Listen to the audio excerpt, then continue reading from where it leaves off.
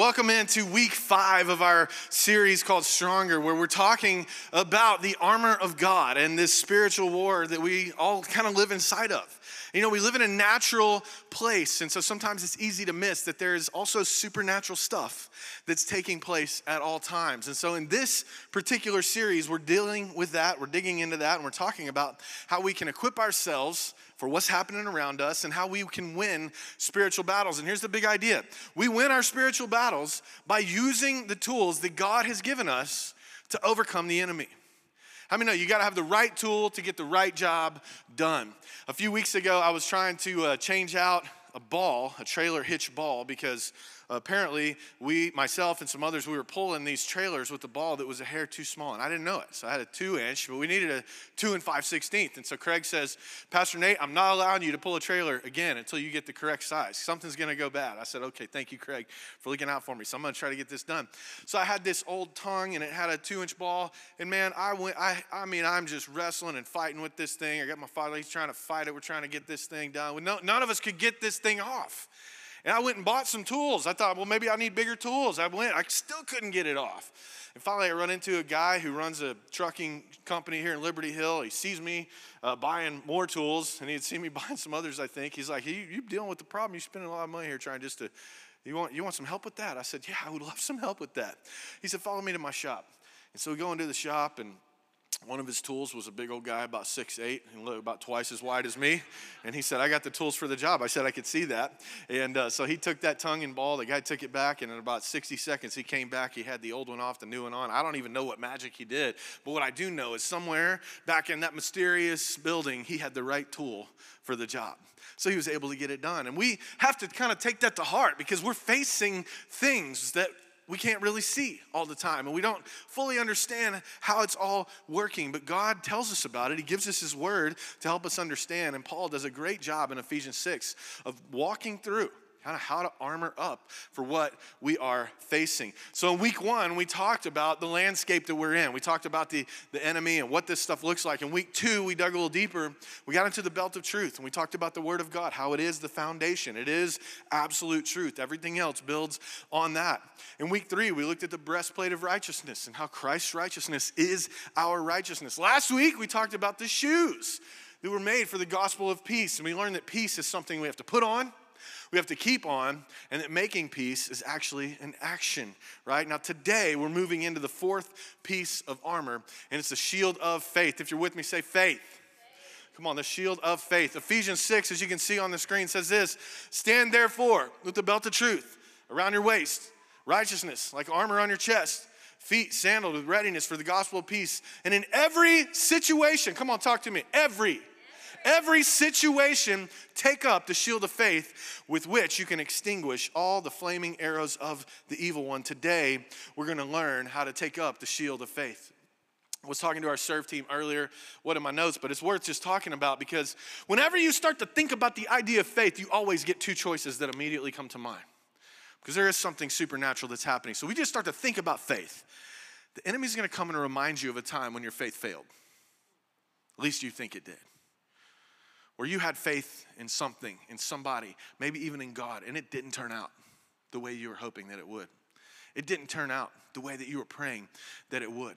But there's another choice. If you've been following Jesus for very long at all and have exercised your faith, God has probably come through for you in so many ways that you forgot him. By the way, when miracles happen in your life, God prevails, wisdom comes, doors open, you should write that stuff down and go back to it and remind yourself of when God showed up. And so we always have a choice to make. That choice is always there. If we're going to remember the time when we think our faith failed, or if we're going to focus on the time when faith prevailed. And I'm going to encourage you, take door number 2.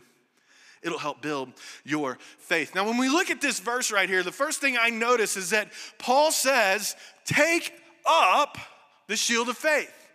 Notice what he doesn't say. Just drag it around. Oh, this thing's so heavy. I don't know what to do with it. Drag around the shield of faith. Maybe when I see the arrows coming, I can get it up fast enough to block it. No, he doesn't say that.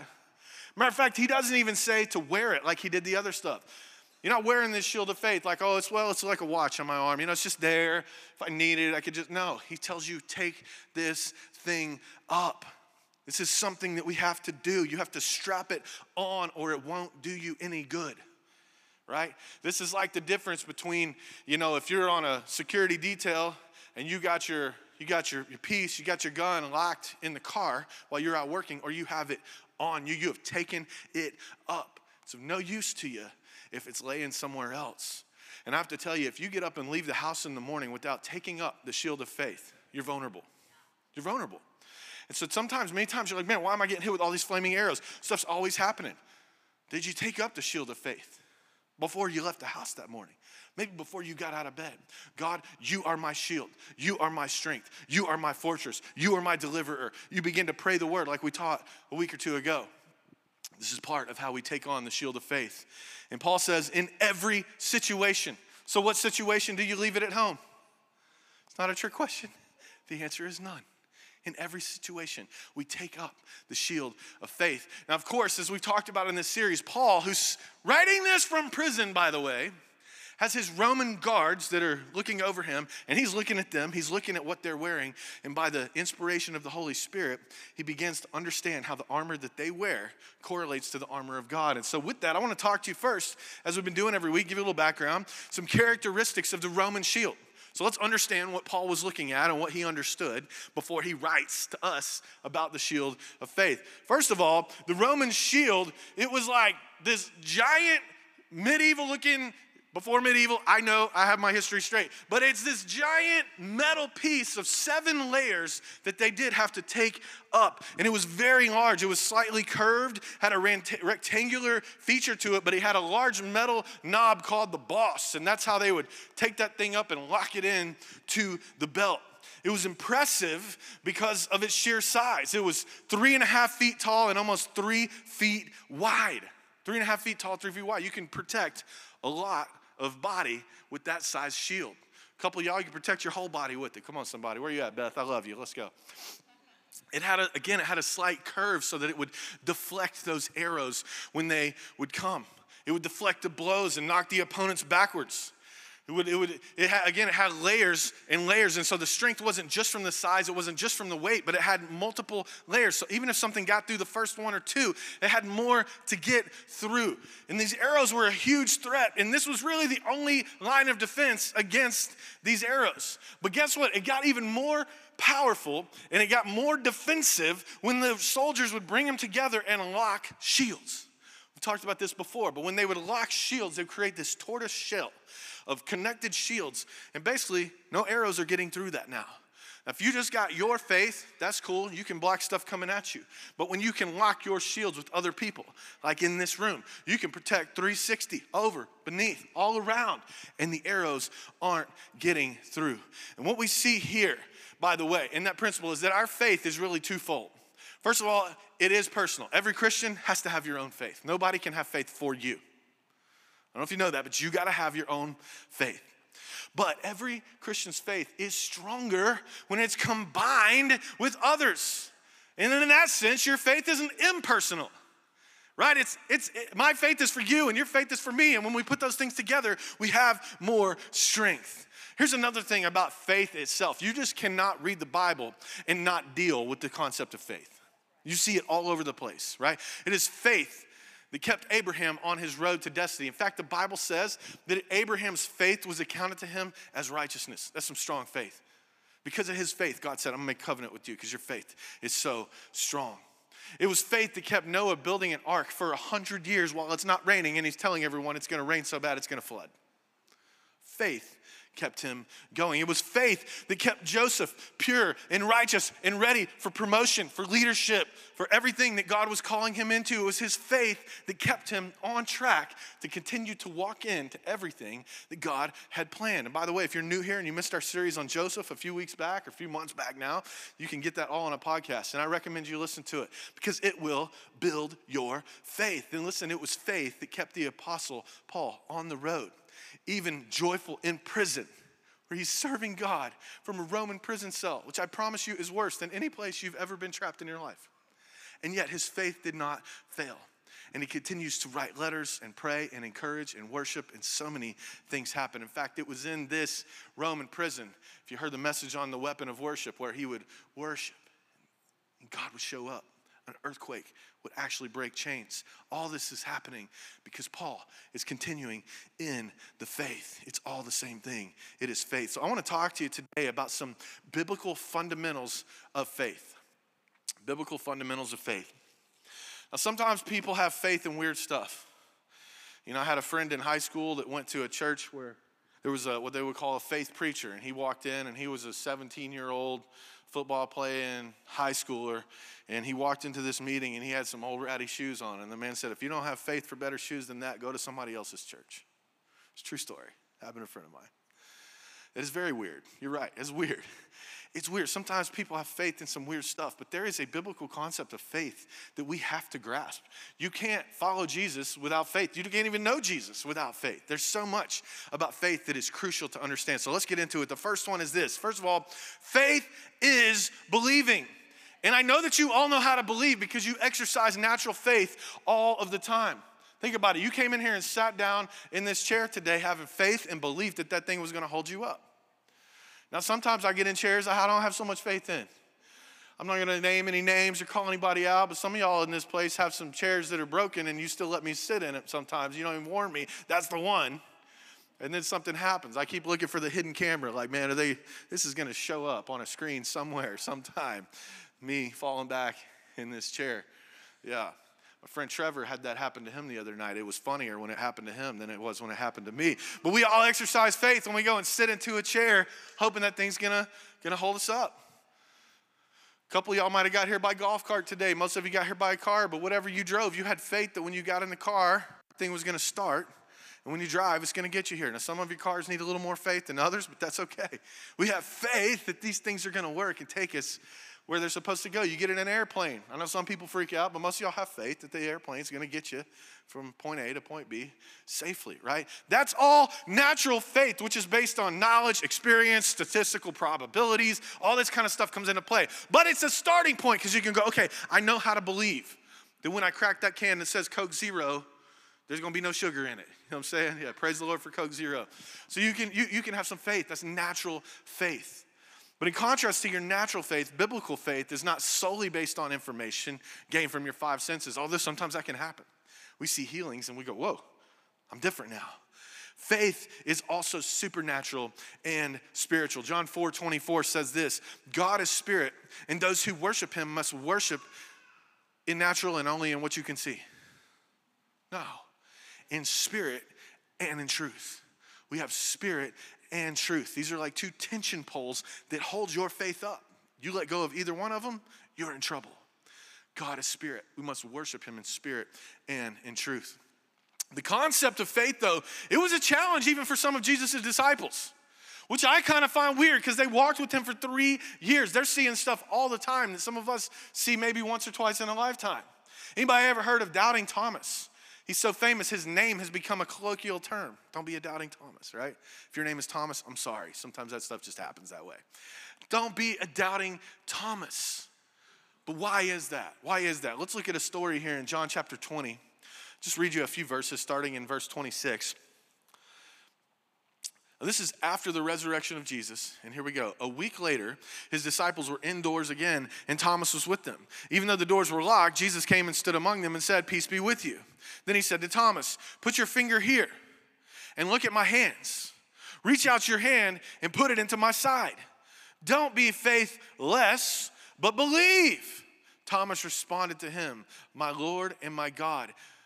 Jesus said, "Because you have seen me, you have believed, but blessed are those who have not seen and yet believe." This is a week after the resurrection. Thomas is still like, I don't know if that was really him. I don't know if he really raised from the dead. I mean, a lot of things can happen. How many of you have that real cynical friend and you're like, I got good news, but I'm not telling them because all they're going to do is pour water on my fire. You know what I'm saying? That was Thomas. They're trying to tell him, and he's like, I don't know. I don't believe. I'm not sure if I believe that. But Jesus in his mercy walks through a locked door, shows up, which should have been sign enough. I'd be like, okay, I give up. You just showed up in this room. But now he's like, no, let's go a step further. Put your finger into the hole in my hands. Put your hand into the hole in my side. Jesus, being vulnerable, by the way, he didn't do that for everybody. This is a little side lesson for you, but remember this. Even Jesus, he didn't show everybody the wounds closest to his heart. Only those behind closed doors did he actually open his cloak and say, look right here. Everybody else saw him walking around. That was good, right? But so many people think that you've got to show everybody all your woundedness. No, you don't. Get off social media, and everybody doesn't need to know. But you do need to have a few people that behind closed doors you can go, okay, now look at this hole in my side. That wasn't in my notes. That's for free for somebody in the room. But here's Thomas. He's doubting, and then Jesus comes and says, let me help you. But watch what he says at the end. Blessed are those who have not seen and yet still believe. I don't know if you know this, but he's talking about you and me. We weren't there in that room. We weren't there at that tomb. But we believe, and we are blessed for it. Faith is believing in God, not just what you see. 2 Corinthians 4:18. So we do not focus on what is seen, but what is unseen. For what is seen is temporary, but what is unseen is eternal. I wish you would let that one verse just sink in. If we were at student night, this would be your memory verse. We're making our students memorize the Bible, by the way. If your kid's not doing that, ask them, are you doing your memory verse? Because if they get it, then they're going to get a little coupon, and that coupon's going to go into a raffle box, and then they can win something cool in a few weeks. But anyway, this will be a memory verse. If I could just urge you, write one down and remember it this week, memorize this. Because what do? We always focus on what we can see. But can't you see this? It's right here. I know, but you got to believe. I can't believe what I can't see. How many times? How many times? Whether you have this battle inside your own mind or with somebody else, we do the literal opposite of this. Okay, I got to keep moving. Number 2, faith pleases God. Hebrews 11:6. Now without faith, it is impossible to please God, since the one who draws near to him must believe that he exists and that he rewards those who seek him. A couple things I find interesting about here. First of all, it's impossible to please God without faith. No kidding, because you can't believe in God without faith. That part I kind of get. It seems a little obvious. But then he goes on to say, you have to believe that God exists, and, there's one more thing, that he rewards those who seek him. In other words, it says diligently seek him. It's important to believe that God actually has a reward for you when you pursue him. That's a key factor in what it means to please God. Now think about that. If you're a good parent and you have a good thing for your kid, you want your kid to believe that you have a reward for them when they're good. My son Luke had a birthday on Thursday. He knew he had some stuff coming, right? He knows his dad. He knows his dad's going to give him a few things. He's going to bless him with a few things. He's going to take him to do a few things because I'm a good father to him. And we have a good father, and he wants us. Part of believing in who he is believing that he is who he tells us he is, and he is good. And he will reward those who seek him. Again, parents understand this. I'm going to keep moving. Number 3, faith is tangible. Faith is tangible. Look at Hebrews 11:1. Faith is the substance. Say substance. Substance. That means there's something to it. Faith is the substance of things hoped for, the evidence of things not seen. Faith is substance. That means it's not totally blind. It's not totally blind. In fact, Paul tells us about this in Romans 1. Look at this. Romans 1:20 says this. For his invisible attributes, okay, we can't see things that are invisible. That is his eternal power and divine nature. You can't see that part. His eternal power, his divine nature can't be seen with human eyes. But then he goes on to say, have been clearly seen since the creation of the world, being understood that what he has made. As a result, people are without excuse. This right here is why I don't have enough faith to be an atheist. Because an atheist will look at a material world and actually believe that it all came from nowhere, from some random place. Talk about faith. That is extreme faith, ladies and gentlemen. To look at a tree, to look at the sky, to look at the stars, to look at your beautiful spouse or your children and go, I think that just sort of randomly popped into existence, all of it. I don't actually have that kind of faith. That's some wild faith. That's some extreme faith. Now, again, an atheist would tell us you have to abandon reason to believe in a God you can't see. But I would say you have to abandon reason to look at the sky, the sun, the moon, the stars, and the trees and think all of that came from nowhere. Talk about abandoning reason. And if you're a skeptic or a doubter in here today, I'd love to talk with you about this. But I would really like to hear an explanation how something came from nothing. I've listened to many of them. I've read the books. I watch them on YouTube. I was having a conversation with my friend RC about we need to slow down and listen to so many heretics. But sometimes you got to know what people who don't believe. Because everybody believes something. There's really no such thing as atheists. It's just that their belief is in something that they don't believe in. Anyway, it gets a little convoluted. But here's the deal. It's pretty reasonable to look at the material world with so much intentionality and clear design and go, there must be a designer. Now, who that is and where that came from, that's a second conversation that we can have. But it takes an extreme amount of faith to look at the material world. And that's why Paul says, hey, it's clearly seen through creation of the world. If you think there's no God, you're without excuse. All you have to do is look around. Here's a few thoughts that will help you as it relates to faith and reason. First of all, reason will help keep your faith grounded. It will. But faith will keep your reason humble. And the last thing is that faith is reasonable. It is reasonable. It is. To look around and say, God must have made this. When we talk about faith, we have to be careful though, because there's a kind of faith conversation that the world has, and there's a kind of faith conversation that the Bible has. Like, how many remember the book, The Secret? Did any of y'all fall for that? You don't have to raise your hand, but just simply exercising brain willpower, it does do something, but it's not the kind of faith that we're talking about here. We're talking about biblical faith. And this is why when you start to exercise faith, you have to stay with the belt of truth first. You have to ground your faith in the Word of God. You can't just have faith in faith. You have to have faith in God. And those are two very different things. Very different things. Faith in faith doesn't work. Only faith in God will. Look at Matthew 6:7. When you pray, don't babble on as the Gentiles do. They think their prayers are answered merely by repeating their words again and again. What does that sound like? All these like confessions, say all these things to yourself. Now, there's a place for that. I have daily affirmations that I say, but you know where they come from? God's Word. It's true. I can show them to you, share them with you if you want to see them. Daily affirmations, but they come from God's Word about who I am, about who you are, about who we are, who my family is, according to God's Word. But you can't just say things and expect that to produce movement from God. Go on down to Mark 11:22. Jesus replied to them, have faith in who? Have faith in God. That's the context for this next verse that people take out of context all the time. Truly, I tell you, if anyone says to this mountain, be lifted up and thrown in the sea, and he does not doubt in his heart, but believes that what he says will happen, it will be done for him. Listen, I've heard a lot of non-Christians quote this verse to say it's all just about what you believe, but they miss verse 22. Have faith in God. You can't just have faith in faith. You can't just have faith in yourself. Believe in yourself. The rest is up to you.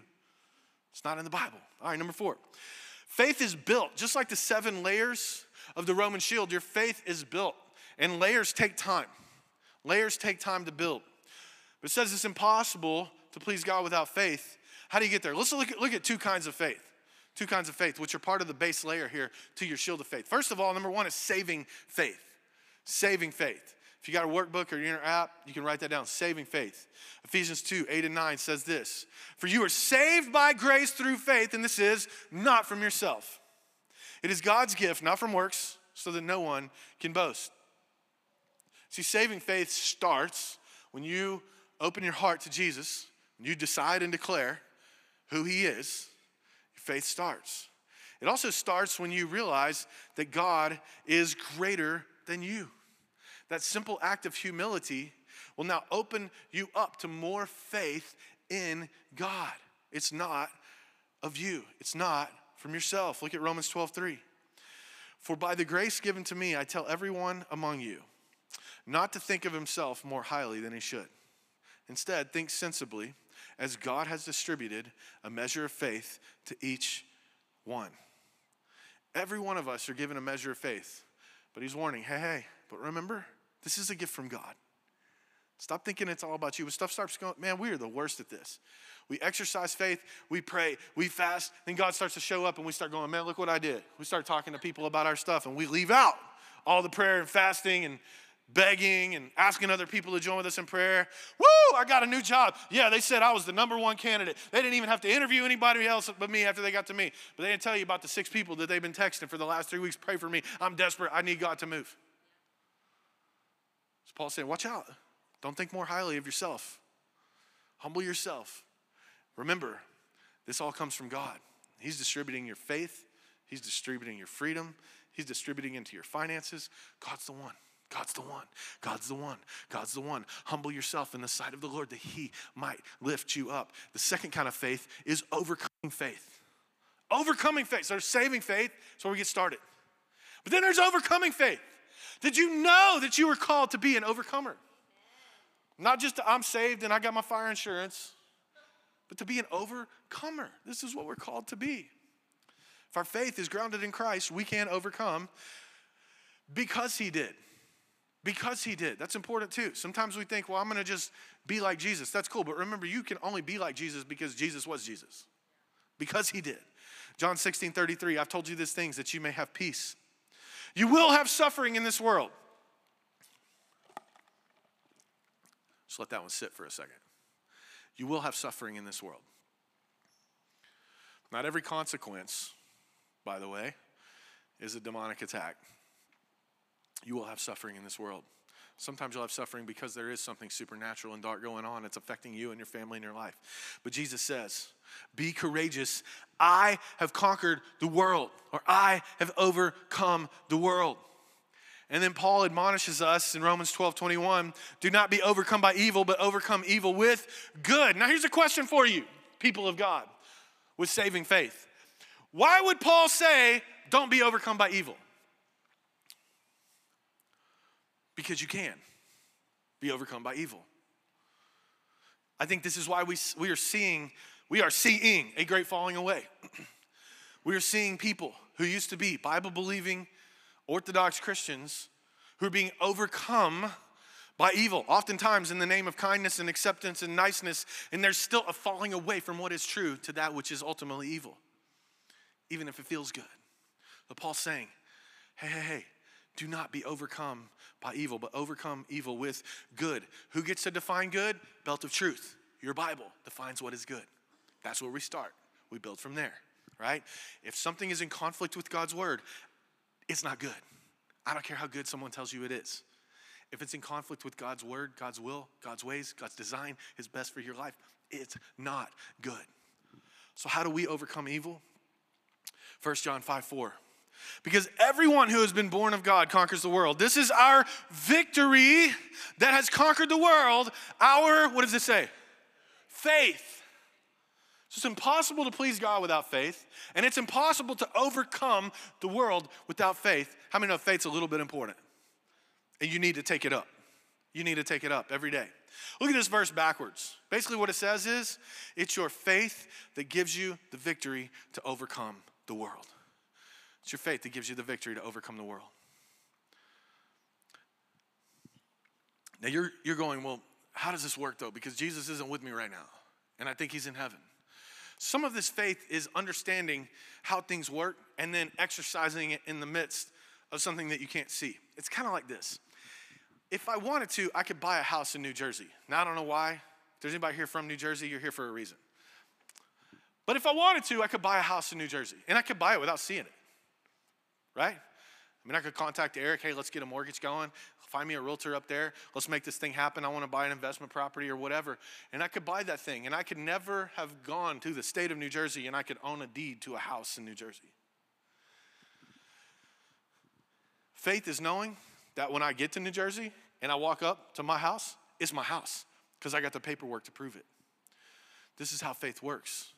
Your Bible is your paperwork to the life that God has called you to live, to who he's called you to be. And you may not always see it in the natural, but you can see it in the spirit and you can see it in the word. This is how we exercise it. Sometimes we think that we don't have faith because things don't happen the way we wish they would. Look at Romans 8:28. You have to know this. We know that all things, say all things work together for the good of those who, what does it say? Love God, who are called according to his purpose. Listen, God's never late. He's rarely early, right? But he is working all things for good. But remember, who defines good? He does. This is why sometimes our faith fails, because we come up with our own list of, this would be good. This would be good if all of this would happen. That would be good. And God's going, that would not be good for you.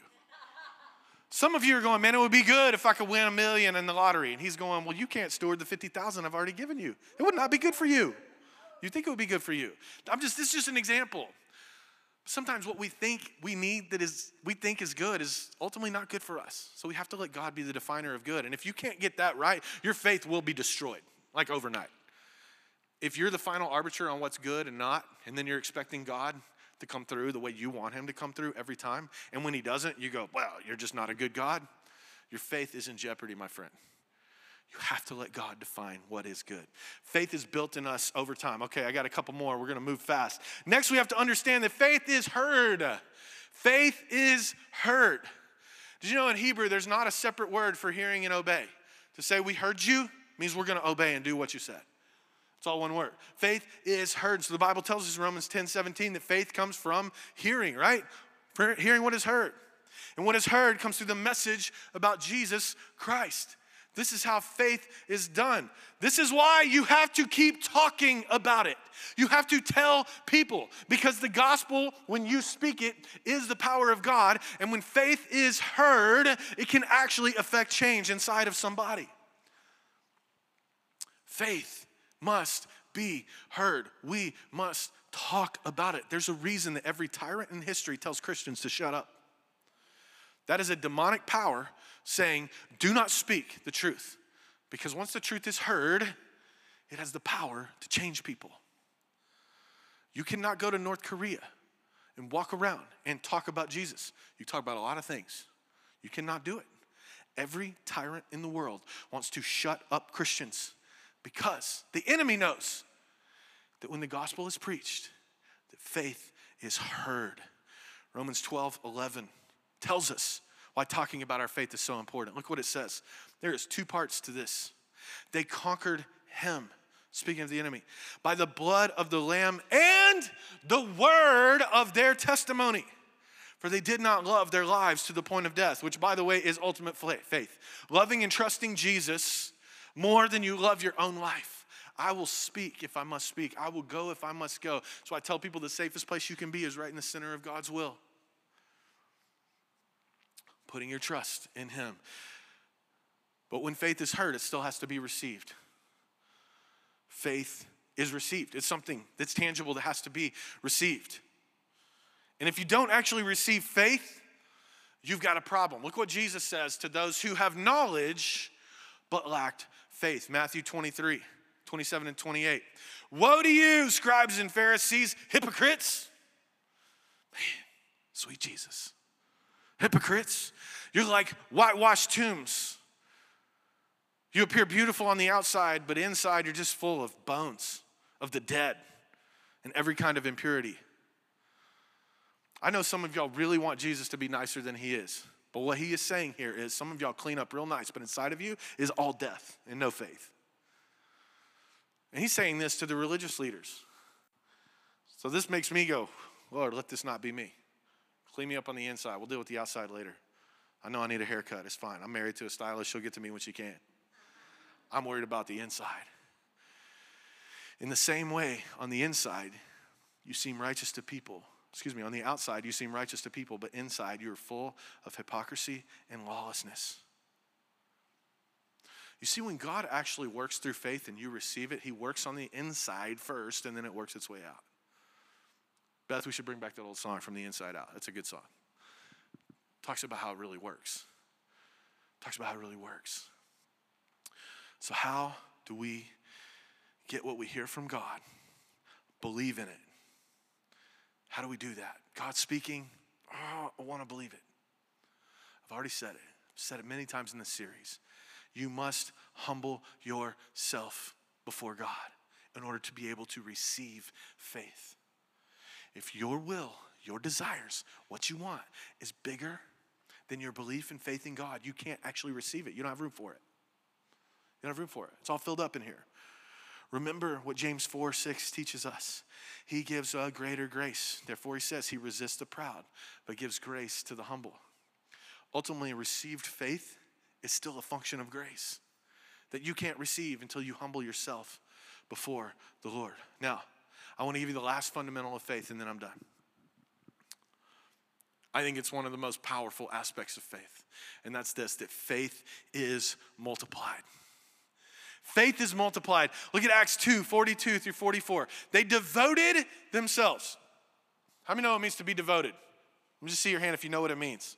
You know what it means to be devoted. All right, I won't explain that. They devoted themselves to the apostles' teachings, to the fellowship, to the breaking of bread, and to prayer. And everyone was filled with awe, and many wonders and signs were being performed through the apostles. Now all the believers were together and held all things in common. How many know there is a multiplying effect when we connect our faith with someone else's faith? This is why the local church is so important. This is why we need each other. It's what I talked about earlier with the Roman shields. Yeah, you can block what's maybe coming at you with your shield. But when you lock those things in all around you, you get 360-degree protection. And that only happens, people, please hear me, that only happens when you lock shields with other believers and you stay locked. I don't mean you bump into them occasionally. I mean you lock in. This is part of how you protect your mind, your heart, all of it by locking shields together. I want to tell you, there's really only two ways that you can lose, that you can not overcome in the end. One is if you quit. And number two is if you try to do it by yourself. That's the only way. Your shield is stronger when it's connected to others around you. Ephesians 6:16, in every situation, take up the shield of faith, with which you can extinguish all, say all, the flaming arrows of the evil one. Let me pray for you as we close. God, I thank you so much, Lord, that you've made a way. You tell us there's a battle raging. There is an enemy out there. He is blasting us with flaming arrows, which all sounds pretty scary. But Lord, I thank you that you have given us a pathway. Oh, you've given us a belt of truth so we know what is true and what is not. You've given us your righteousness as a breastplate to cover our most vital organs. You've given us shoes ready for action to go and to make peace and to bring the gospel. Oh, you've given us faith that we can take up and lock in together, knowing that when we do, we can extinguish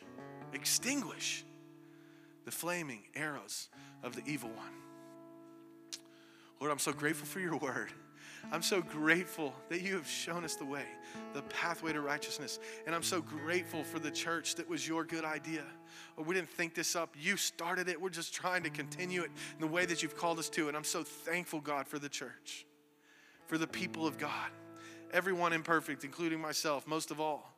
And yet you've called us to walk together, to interlock our faith, that we might see your church advanced to the point that the gates of hell couldn't prevail against our offensive gospel, moving, making peace. And you've given us one another and your word to protect ourselves, our minds, our bodies, our souls in Christ. While we're still in this moment of prayer and everyone's heads are bowed and eyes closed, I want to give you an opportunity. If you have never said yes to Jesus, maybe you have looked around at the trees and went, I don't know, maybe those did come from nowhere. But today, as we talk about, no one is without excuse. That you think here in this moment, and I need to say yes to the person of Jesus. I need to put my life in his hands and not my own. I need all the stuff that, Pastor, you've been talking about. I need it for my life. I need to humble myself, to receive faith and surrender. I need Jesus. If that's you today, on the count of 3, I just want you to slip your hand up while no one's looking around, and then I want to pray for us, and we'll close. I need Jesus today. 1, 2, 3. Let me see your hand. I'll pray for you. I see your hand. I see your hand. Lord, we thank you. We thank you that you have made a way where there was no way. If everyone would just stand to your feet. If you're a believer in Jesus, maybe you said the prayer 20 times, 100 times, or you're about to say it for the first time. I just want us, all who believe, to say this prayer together. Say, Jesus, I come to you today, confessing that I am a sinner and I am in need of a Savior. I've tried it my own way, and I'm ready to surrender to your way. So today I declare that you are Lord. You are the King over all kings. You are the maker of heaven and earth. And you are the only one who can save my soul. So today I give that to you. My soul, my body, my mind, all that I am is yours. Fill me with your Spirit and lead me in the path of righteousness for your glory and not my own. In Jesus' name, amen.